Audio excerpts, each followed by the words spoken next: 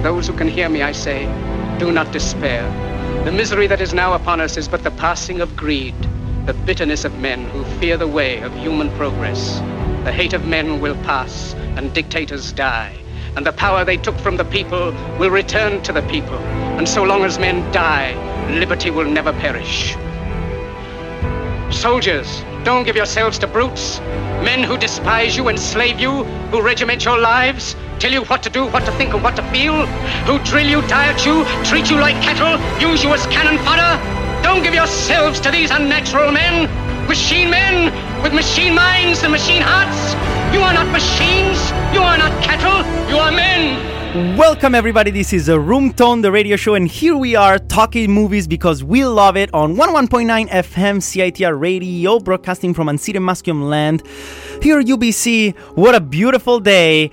Here, be so happy to be joined by legendary director, instructor, and mentor, Nicholas Humphreys. How are you doing, Nicholas, today? I'm fantastic. Thank you so much for having me. Right on. It's a pleasure to have you here, and I'm very, very happy to bringing back an instructor of mine. And I'm very, very, very, I feel honored, you know. It's a very special moment. And with this being said, I want to ask you, first things first, who are you? For the people out there who don't know you yet, who are you? Okay, well, hi everybody. My name is Nick Humphreys, and I am a Vancouver independent film director. I've been directing for about 12 years now. So I started, of course, in short films, and then made a brief kind of departure into web series when I was doing my master's thesis here at UBC. And that web series was what helped me make the jump into feature film. So I've directed 3 feature films now, most recently one that I shot in Sudbury, Ontario, with a fantastic crew out there. And I also teach film. I teach directing at Vancouver Film School. I've taught directing and producing at UBC, and I do a lot of mentoring in town. So I do mentoring with the National Screen Institute for Story Hive and stuff like that. And that's kind of who I am. That's awesome right there. And we're going to get to explore and get to know you a little better, but let's take it slow. We have a beautiful hour of chat here on this radio show and podcast. And with this being said, one of the biggest questions that I have for you is actually related to you as an instructor and mentor. I know that you have a lot as a director to share, and we'll get there. But as an instructor and mentor, what is the ingredient that really makes a student success in their own meaning of success?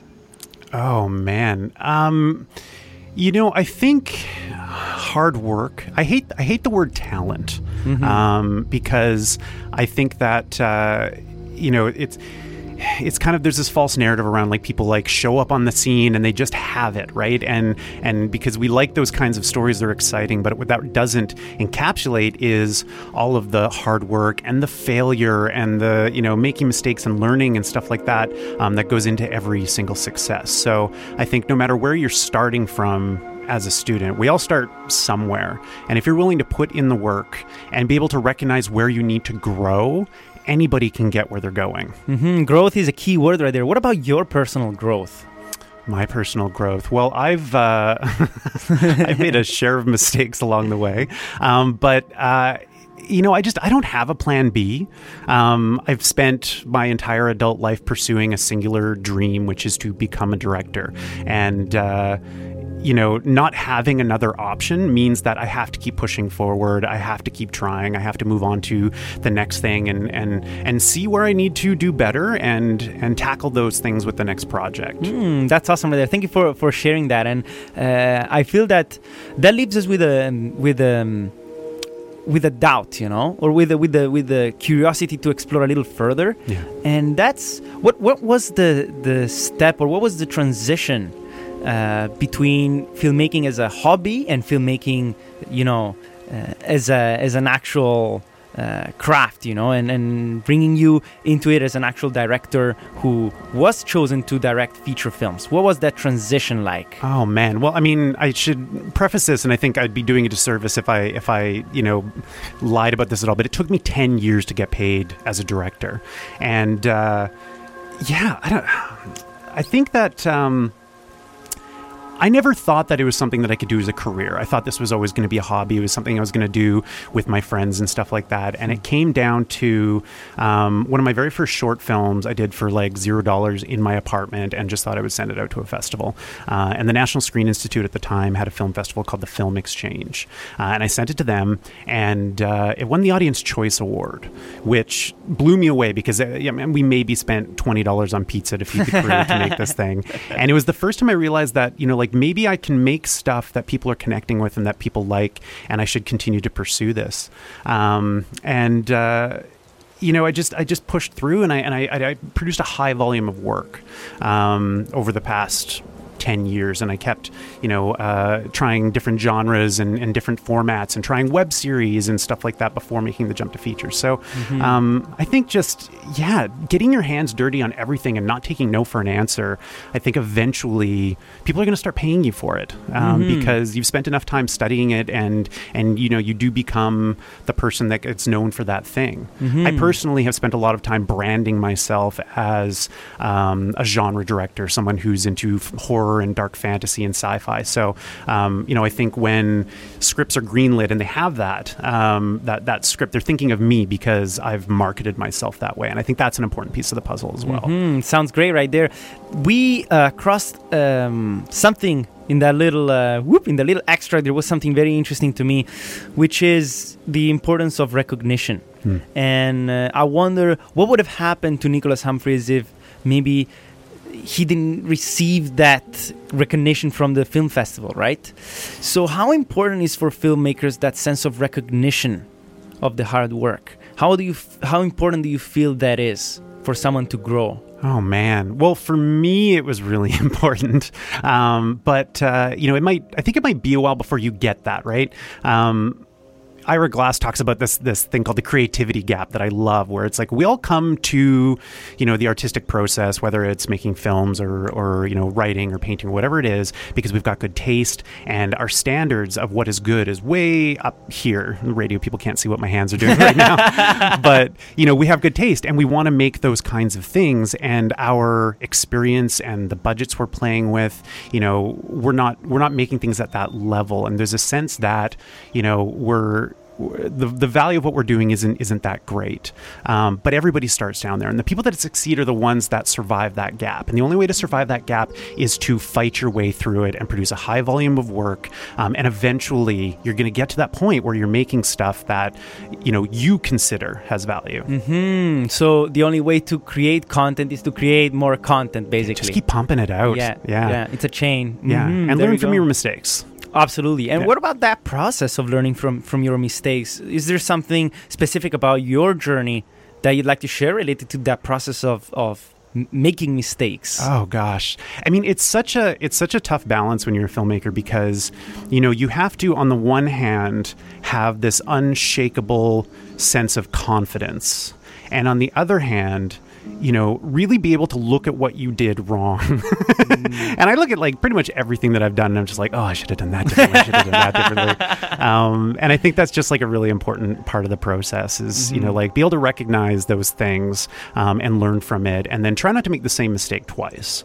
But I think there's always going to be that thing. And it's a good thing if it is, because it means that, you're recognizing those things and getting to grow. Is there a specific way you look back at your work? Oh, what I find really handy is when, if I'm in post-production on a project and I've been staring at it for a really long time, I will just bring somebody new into the room to watch it. And just the act of having somebody in that space that's seeing it with fresh eyes will allow me to see it with a kind of fresh eyes, which allows me to then dig back in and make changes, because you get to a point in post-production where you've been staring at it for so long, it just you don't even know if it's good or if you're telling the story that you set out to tell. So this is very important. What you just said is something that really resonates, and I personally experienced having someone who hasn't watched the movie in the room triggers a certain type of awareness in yourself while you're watching that movie. And this is something, it's very interesting, try and explore the motivations behind it and how that works. But if you watch the movie on your own, it's just not the same thing. Yeah. It's just not the same thing. Yeah. And that's interesting. And that proves how the need of social interaction, in our species, and also in the community. We have such a beautiful community here in Vancouver. How have you seen it transform in the past 10 years? The community? Yeah. Oh, man. Well, actually, I had a really kind of amazing moment last night. There was a screening at the Rio Theater, and it was a selection of films that had been greenlit with Story Hive funding, and a bunch of the filmmakers got together and pooled resources to rent out the theater. And there was such a diversity of content, but also like the types of voices in the room was really, really diverse. And yet the Rio is a huge theater, and it was packed, right? So it's like you've got these singular, unique voices now that didn't exist 10 years ago. I mean, it was a very whitewashed, cisgendered type of culture. And now it's so diverse, but the community is one, right? And everybody was coming out and applauding each other's work and supporting each other. And it was an emotional thing to be, me sitting up in the balcony, 12 years after starting this, watching this community come out and support each other. The independent film scene in Vancouver it's a wonderful place to be an artist. And I think, there's never been a better time to be a filmmaker, no matter who you are. Anybody can make a film now, and people are going to celebrate it. Sometimes in little, theaters in Vancouver, and then those things are going to go out on the internet, and people are going to share them. It's just beautiful sense of acceptance here in Vancouver. Yeah. Beautiful. And then that's where we meet another line. Coming from Italy with such a structured culture, there seems to be this big dilemma, in my mind. And where does diversity fit in, and where does integration fit in? There seems to be this big contrast, because I feel Vancouver, and this is Vancouver in general, it's a little bit like hormonal teenager, It has its own aspects to it. It's always changing. It's still finding its own identity, and that's when integration comes in and might help. But at the same time, it will lose the fascination of diversity. Where do you think is the balance when it comes to places like Vancouver? Oh, man. Well, I think we're always going to be kind of finding our own identity in a place like Vancouver. And that's I think the benefit of being such a multicultural city is that new people and new voices are constantly being added to the equation, which means, there's never going to be, a picture of what a Vancouverite looks like.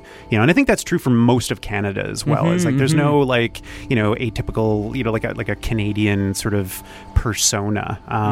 Our identity is that we are multicultural, and we are inclusive, and I wouldn't want to live any other way. And where do you think that line exists in feature films, especially your feature films? I'd really like to hear about your feature films and your adventures, and where is that line between the creative and rational aspect of filmmaking for you? Oh, man. I mean, I make genre films, right? Like I make horror movies because I love horror movies. And so I think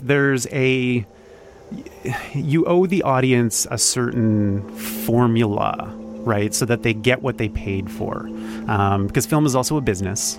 And so we're sort of operating within that structure when we make horror movies. At the same time, we want to surprise people. We don't want to give them the same thing they've seen a million times. So it's like you really do have to find that balance of like practicality and ingenuity when you're making a genre film. That it's not an easy thing. But I actually like the structure. I think is a good thing. Like I think it allows us to be more creative if we know what the sandbox is that we're playing in. Of course, you need the limits to actually be fully creative. Limits emphasize creativity. Yeah, is that what you're saying? Yeah. I think that's what I'm trying to say. Yeah, it's. I mean, the different genres and categories of movies have definitely helped people even find an identity for themselves. Yeah. And we need to celebrate that. It's because, again, identity is another big word. And I feel that when we come across movies that give us a part of that, it's emotionally, it's intense, it's big. It's hard to explain with words. That's why people make movies in the first place, because there are things you can't explain with words. Yeah. And that's where I feel gratefulness for the film industry.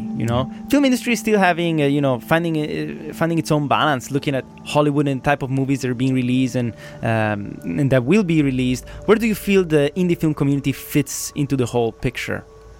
Oh man. Well, I mean, I think we're the pioneers, right? And I think like in a lot of ways Hollywood is kind of scrambling because they don't really know what audiences want. Oh, okay. All right. Look at that. Okay. I mean, we're seeing all these reboots of like old TV shows, and it's like we're constantly recycling the same ideas in Hollywood because the budgets are bigger and, a certain amount of money needs to be made because it's also a business. So the indie film scene, I think, gets to be kind of like a testing ground for, new ideas that might be successful. So, yeah, I mean, it's kind of an exciting place to play. One of the things that I've also, just recently sort of discovered in my own filmmaking life is that, sometimes those bigger budget films are less fun. I feel like the bigger the movie is, the more moving pieces, the more pressure. Like there's just so many things that kind of subtract from that pure indie filmmaking kind of feeling on a set when everyone's there because they're just passionate about movies and they want, to be a part of it. The film soul. Yeah. The film soul. Yeah. What is the experience you remember of with most pleasure? Oh boy! When thinking about the film soul, I did a little competition short for something called ABCs of Death, which is it's like a horror anthology. So there's two versions of it now. There's ABCs of Death 1 and 2, where they curate 25 directors to make a horror short based on a certain letter of the alphabet. Oh, and then the 26th one was a competition piece. So like directors from all over the world created their own letter M short and then submitted it, and then people voted, and then the winning one made it into the final anthology. We didn't win, but we did really, really well, and they created a separate anthology with 26 shorts that were within the competition. But when I made that, when my little film family made that short, I think we spent $1,000. We went out into the woods. Everyone was volunteer. We shot through the night, and everybody was naked because I was like this cult scene in the woods, and it was just the most fun, playful filmmaking experience I've ever had. We were all there for the love of it, and it just, whenever I think of like my favorite kind of film memory, I think that was it. Wonderful. And it goes back to the community as well. I feel, the people that you make the movie with, that's what's gonna color the experience, and that's what makes it so magical in the end. We'll get to talk a little bit about that even more later, but I feel now it's time to take a break. And actually I want to ask you, because this is one of my favorite soundtracks and one of my favorite stories overall, and this is The Last of Us, the video game. Why did you choose The Last of Us? Oh my gosh. The Last of Us is, well, first of all, I think some of the most compelling storytelling is happening in games. And I think The Last of Us is one of the most beautiful games to hit the scene in recent memory, and the music is incredible. I can agree with that, and I can agree with the fact that so many good stories are being told in video games. Yeah. We'll get to chat a little bit about video games as well after the break. But before then, enjoy. This is the soundtrack of The Last of Us by Gustavo Santaolalla, and this is A New Dawn.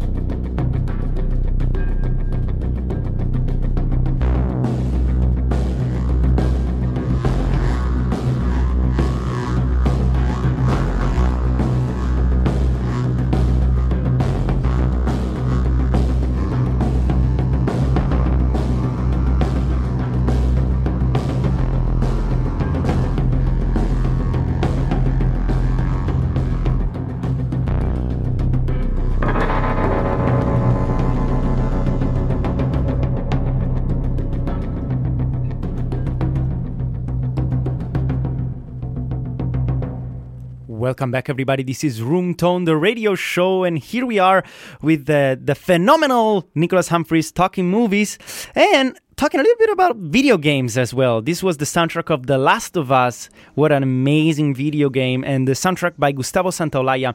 Now, video games are finding their own space in the world of entertainment and especially storytelling. When we get to that active cinematic experience, what's your take on that, and what's your experience with something like that? Oh my gosh. Well, I should preface this by saying that I'm not necessarily a gamer. My boyfriend's a huge gamer, and so he plays and I watch. Okay. But I just feel like the format of a video game not only allows for a really expansive, world building and character development experience, but the fact that you're getting to make the choices of that character creates that just another level of empathy that you have for that character. We're not a passive audience watching this happen to someone.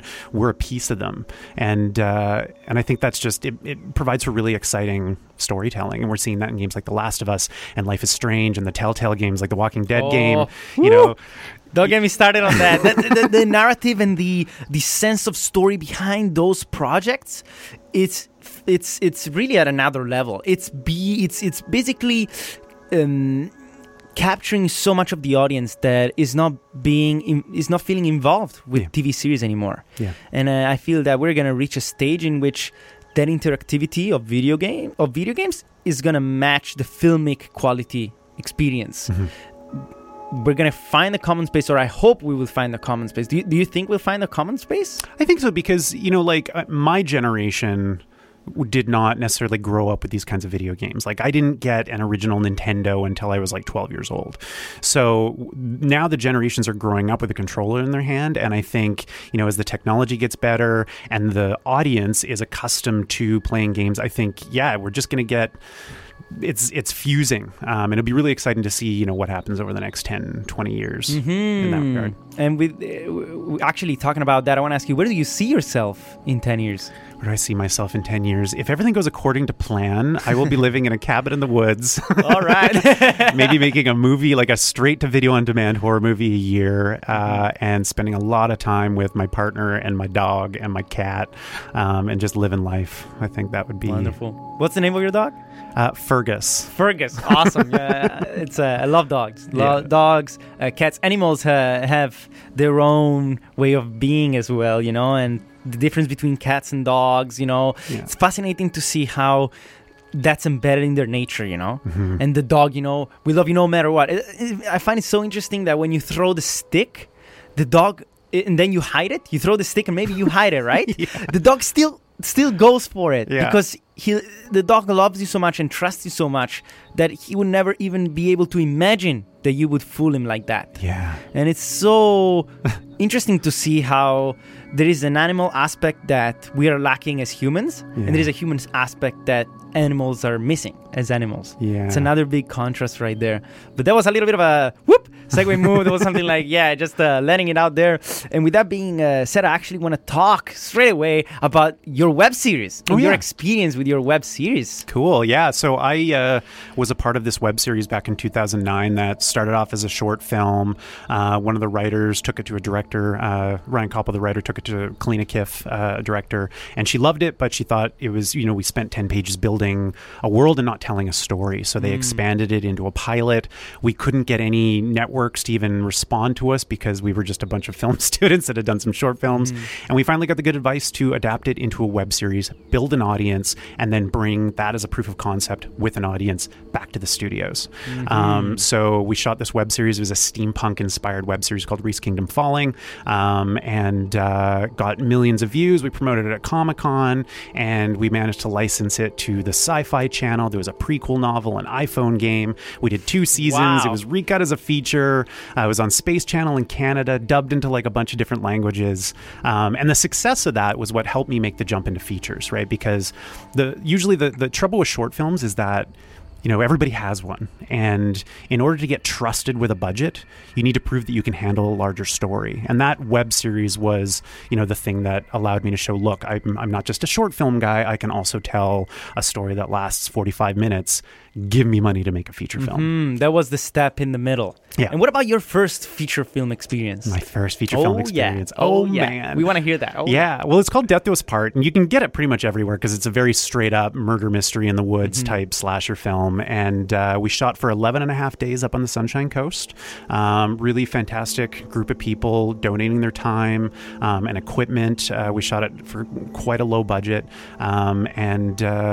Yeah, it got out there. It's on DVD, it's on iTunes, it's everywhere. So that was it was really fun, and it was very exciting to be making that first feature. Was it something you wrote? No, it was written by Ryan Koppel, one of the writers from Reese, and two of the actors, Julie and Peter Benson. Awesome. They kind of co-wrote it, and then we went out into the woods for 11 days and shot like crazy. And yeah. Because I know you're also a writer, and I would love to explore that layer of your creative soul as well. Because being a writer and director, there is a duality there, and it's interesting. How do you switch between those when you go on set?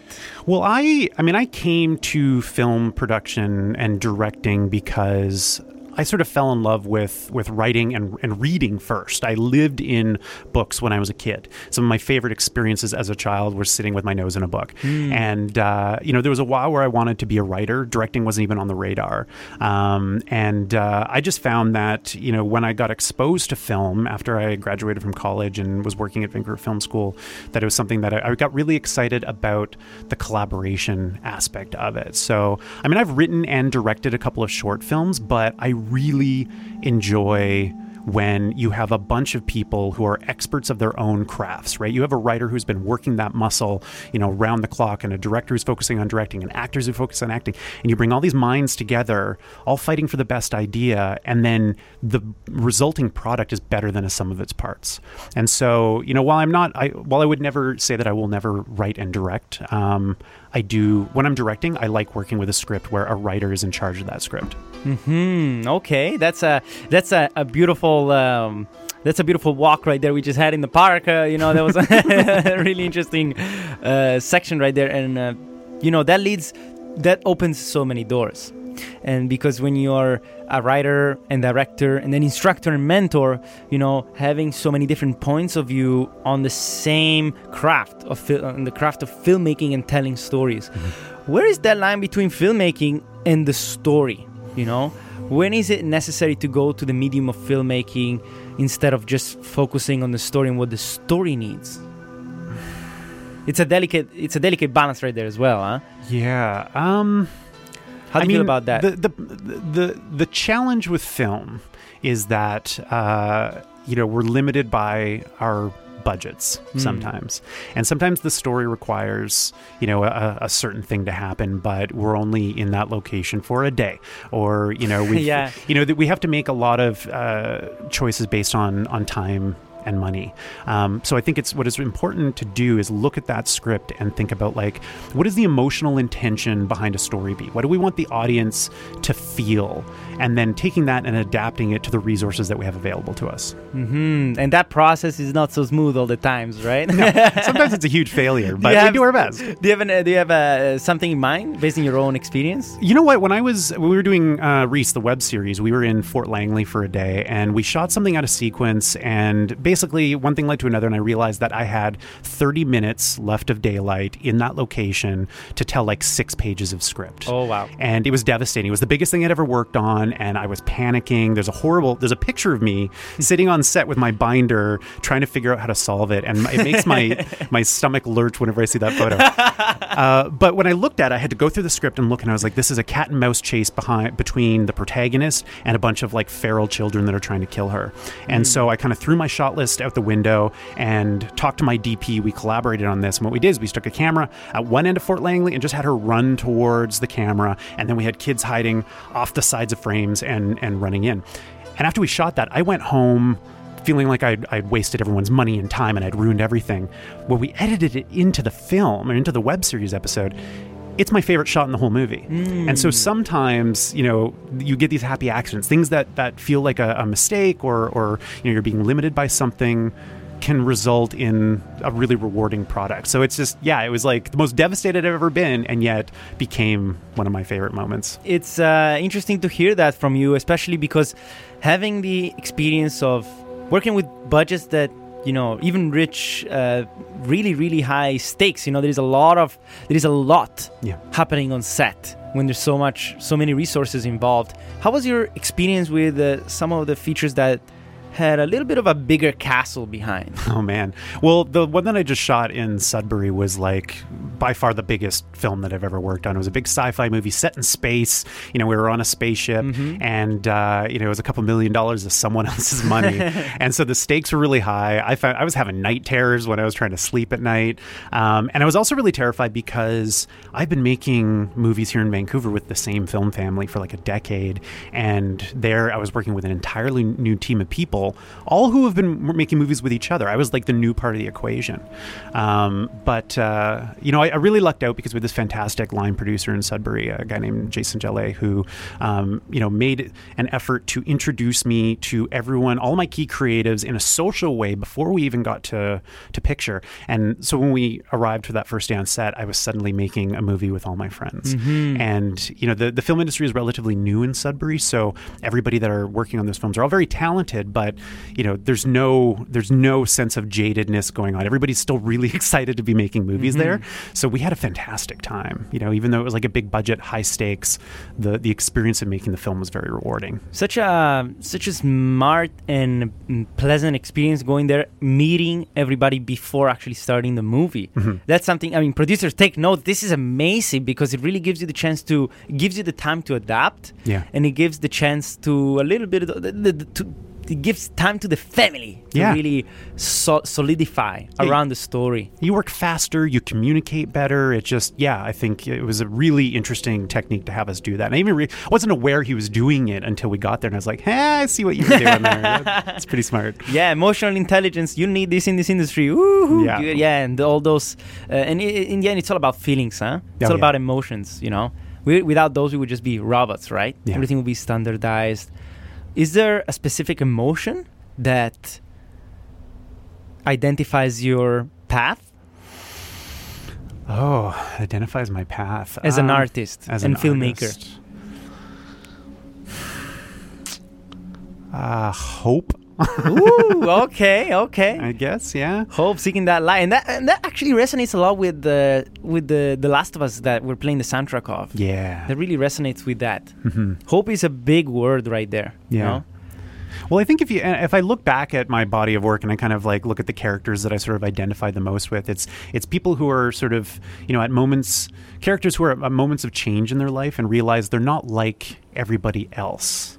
And so, it's the hope to, succeed or I guess survive or flourish, whatever that means within their world. I think that's, I think that's, let's say hope. Oh, yeah, hope. I like that. That light, whoop, is flashing through the darkness, give me that, give me it's definitely something that resonates a lot, especially in our society in 2018. Yeah. Because there's so many problems out there, so many imbalances, and that's what movies give us. Movies give us hope to really go and fight against all these unfair things that are happening around the world. So hope is definitely an interesting keyword that you flashed out there. It's definitely well aimed and well shot. And with that, I want to actually transition to casting, because they say 90% of directing is casting. I want to hear what you think about that.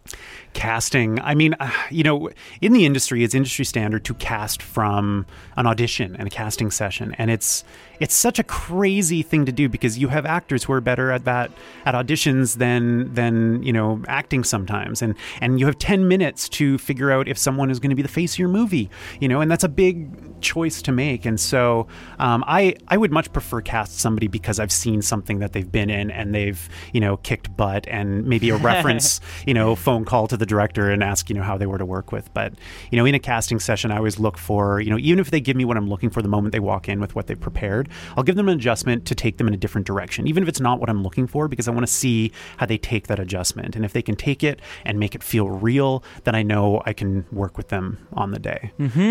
I've also had the privilege of working with, a couple of films I've worked with, we've had casts that kind of like came on board because they were going to be a bankable element to that film. And I've had wonderful experiences with that. My second feature, I got to work with Ewan Ryan from Game of Thrones. And he plays such a terrifying character on that show. I was really nervous about meeting him, but he was just very low maintenance and cool and fun, and then would turn it on and give us these amazing performances. So yeah, casting's a beast. I think you just need to know what you're looking for. Yes, that's a good one right there. I mean, good directors, usually there is a saying that good directors are know what they're doing, know what they want. Yeah.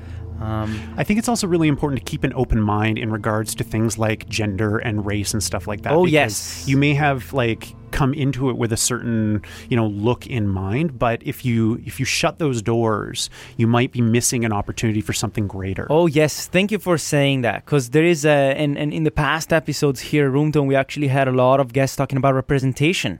That is a huge topic. It's deeply important to go and explore all aspects of representation, because characters are not only characters, they represent ideals, they represent communities. Yeah. So when a specific character delivers a line, even in a specific way, that can have a whole shift in the way a community even speaks.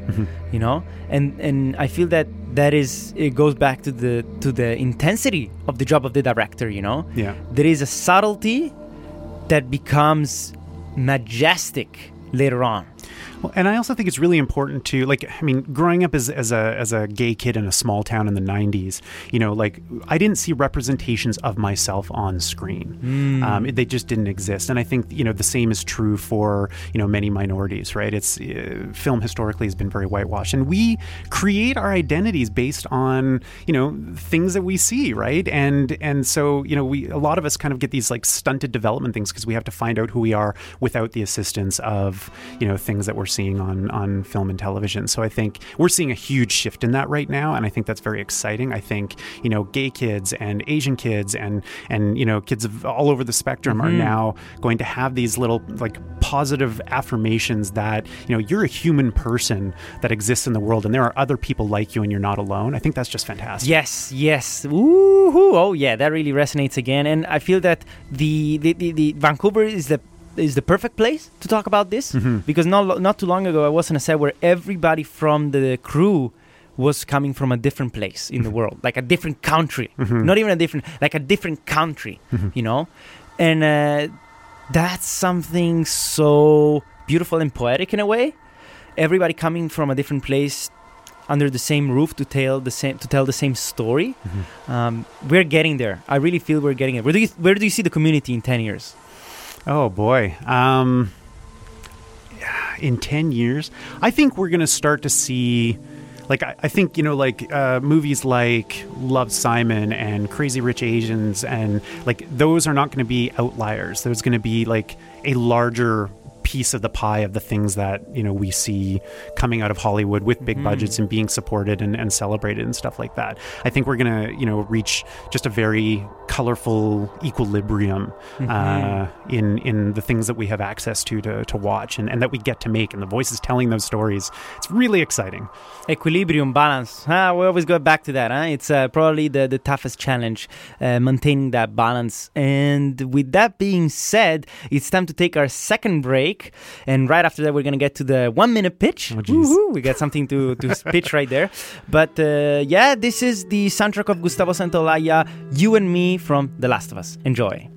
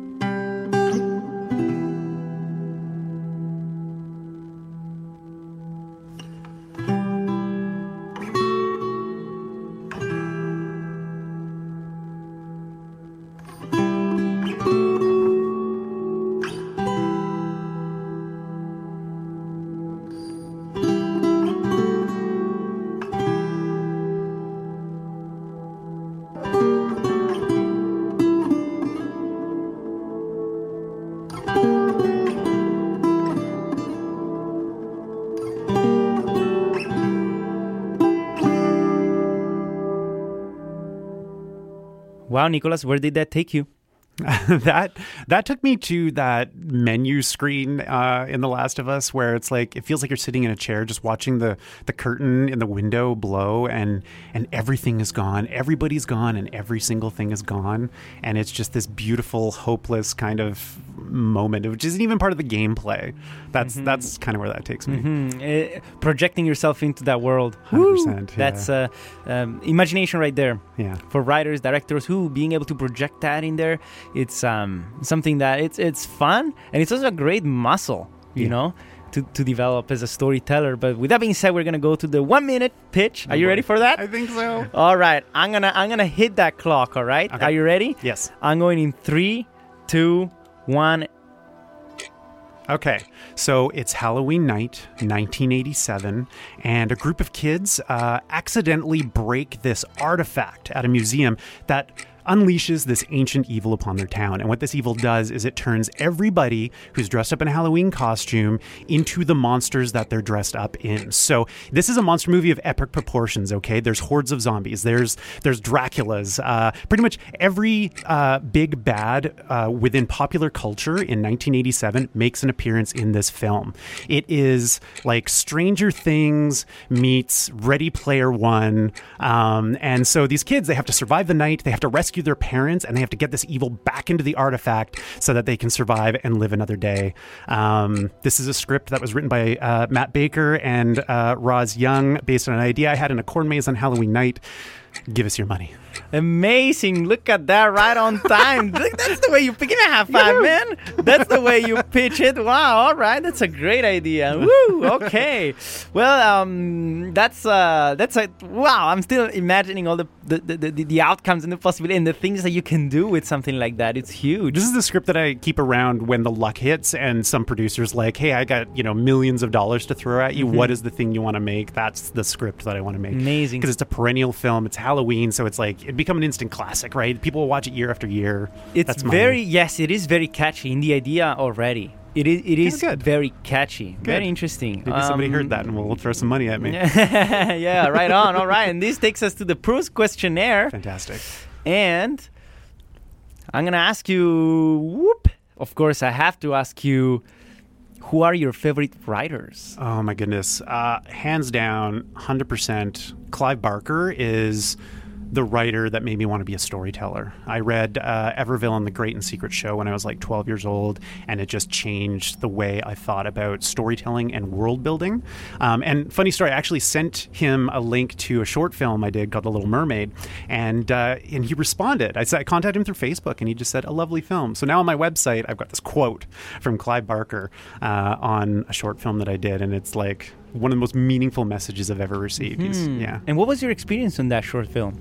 Oh man, that was shot in a day in a studio at Vancouver Film School, and that film has actually, it's like of all the things that I've done, that thing has gotten more play than anything else I've ever done because it won some awards at festivals, and then when we went on YouTube, like it's had over 5 million views on YouTube. So now when I have students coming in and I'm showing them, like things that I've done in my demo reel and stuff, they've all seen that short film, and it just goes to show that like short films can actually get you a ton of visibility if you can connect with that audience. It's all about that idea. It's all about finding that key.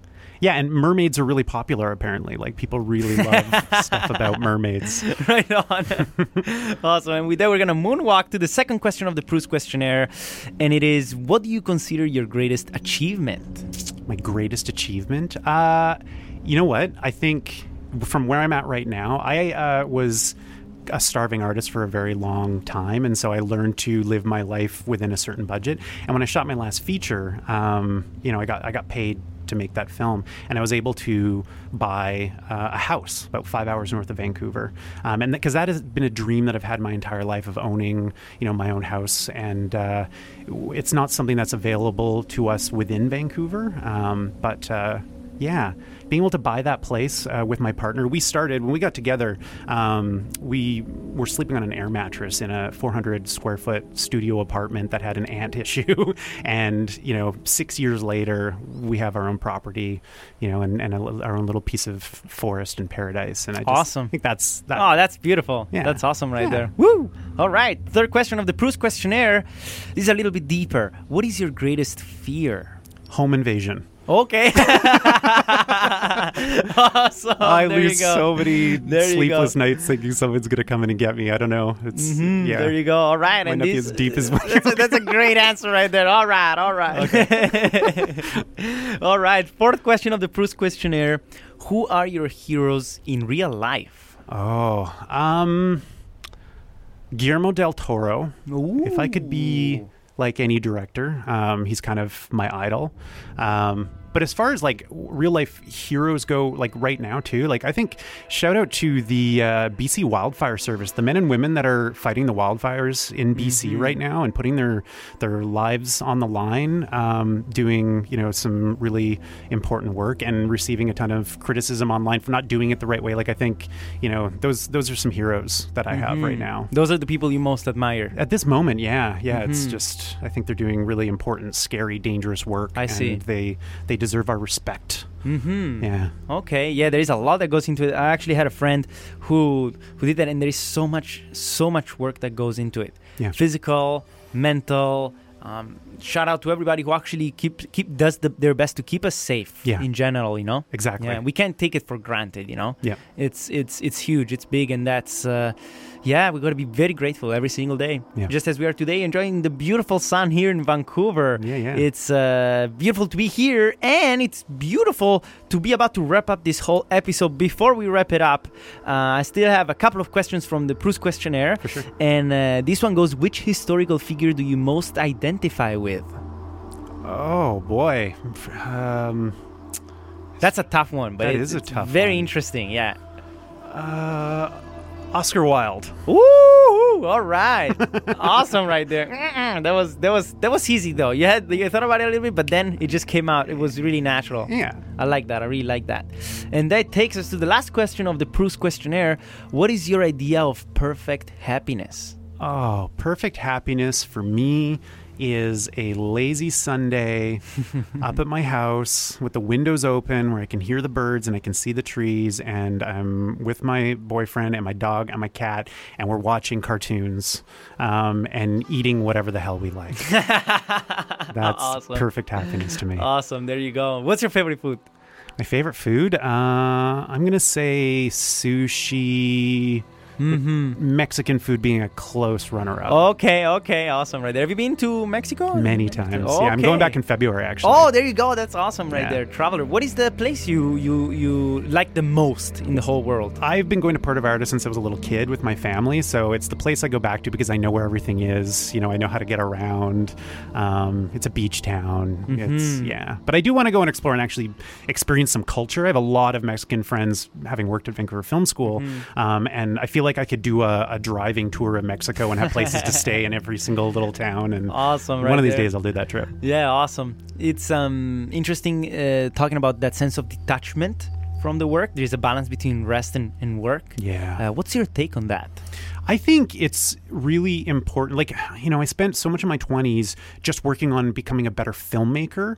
And I feel like the things that actually made me a better storyteller was going out and living life and having life experiences. And I feel like if you can't shut off and go have adventures outside of film, it's going to be harder to have stories to tell inside of film. So I think it's really important, to have that work-life balance. And filmmaking is your life, and it has to be. But I think it's also really important to go out and have other interests and do things to relax and manage your anxiety. If you're me, like my crazy anxiety, so you got to have those quiet times. How do you balance that? When is the time you say, I need to go, I need to just detach? Or when is the time, I need to go back and make a move, I need to go back to work?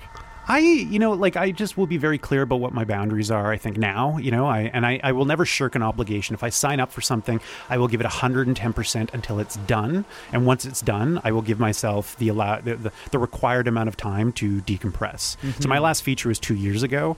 I'll probably be ready to tackle another one in 6 months to a year. Do you have something in mind? Yeah, I'm working on a script with a screenwriter named Margaret Lockyer, and she's writing something. This is sort of a step forward and a step back, but it's a film that we can shoot with the resources that we have available to us. We're not shooting outside our budget. It's 2 actors acting, 3 actors acting in 1 location. It is a thriller. It's in my genre, but I want to go back and shoot a feature where the stakes are lower, and I feel like that's where I'm going to get to be able to say something, noteworthy and impactful, where there isn't a ton of stakes and we can just be creative and, not have to deliver a product for the widest possible audience. Where is your heart now? Your creative heart? My creative heart? I want to continue doing features, but I want to, for a lot of years, I was having to say yes to everything. When you have an opportunity, you say yes. And now I feel like the pressure's off a little bit. I've got 3 feature films under my belt, and I'm going to only say yes if the story is there and the conditions are right and it's the people I want to work with. I've got a little bit more freedom to say yes to the right project now, it's an exciting place to be. Mm-hmm. And that's something that you conquer with a lot of time and work. Yeah. And that's something that comes to my mind when I think about Nicholas Humphreys, and when we as alumni or students talk about you as an instructor, mentor, director, we always talk with light in our eyes, because of the passion that you share and because of the help that you give. Every time someone needed help, you were there, and that creates trust, and that's something that I feel you have to be very happy and proud of. Because people resonate with that, people create a link with that, and they will remember. Well, thank you for saying that. People remember that. People don't forget. That's the most important thing. I wanna wrap this whole episode up with, because people don't forget. Nobody forgets, especially feelings and emotions. We might forget what people say, but we will never how people make us feel. Are you trying to make me cry? No. It's like, no. But we're here, and with that, I want to ask you one last question before we wrap this whole burrito up, and that's, what's your advice to filmmakers? Oh, my advice to filmmakers. You know what? Fight your way through it. I think I said that earlier, but everybody starts somewhere, and if you're willing to put in the time and the energy, and you could acknowledge where you need to grow, everybody can get where they're going, and don't have a plan B, and take the work seriously, but don't take yourself too seriously. Take the word seriously, but don't take yourself too seriously. Yeah. Ooh, I really like that. That's awesome. And with that, we are wrapping up the 29th episode of Room Tone here at CITR 101.9 FM. We're going to put the link of your website in the description of this podcast so that everybody can take a look at what you're doing. And any shout-outs? Shout-outs to my boyfriend, award-winning costume designer, Brandon Peterson, who is on set today in the studio with his costume team on a weekend working hard. I love ya. Awesome. Let's make more movies, more and more and more movies here in the beautiful sunny Vancouver. This is the soundtrack of The Last of Us. Thank you, Nicholas. Thank you. And see you next Monday.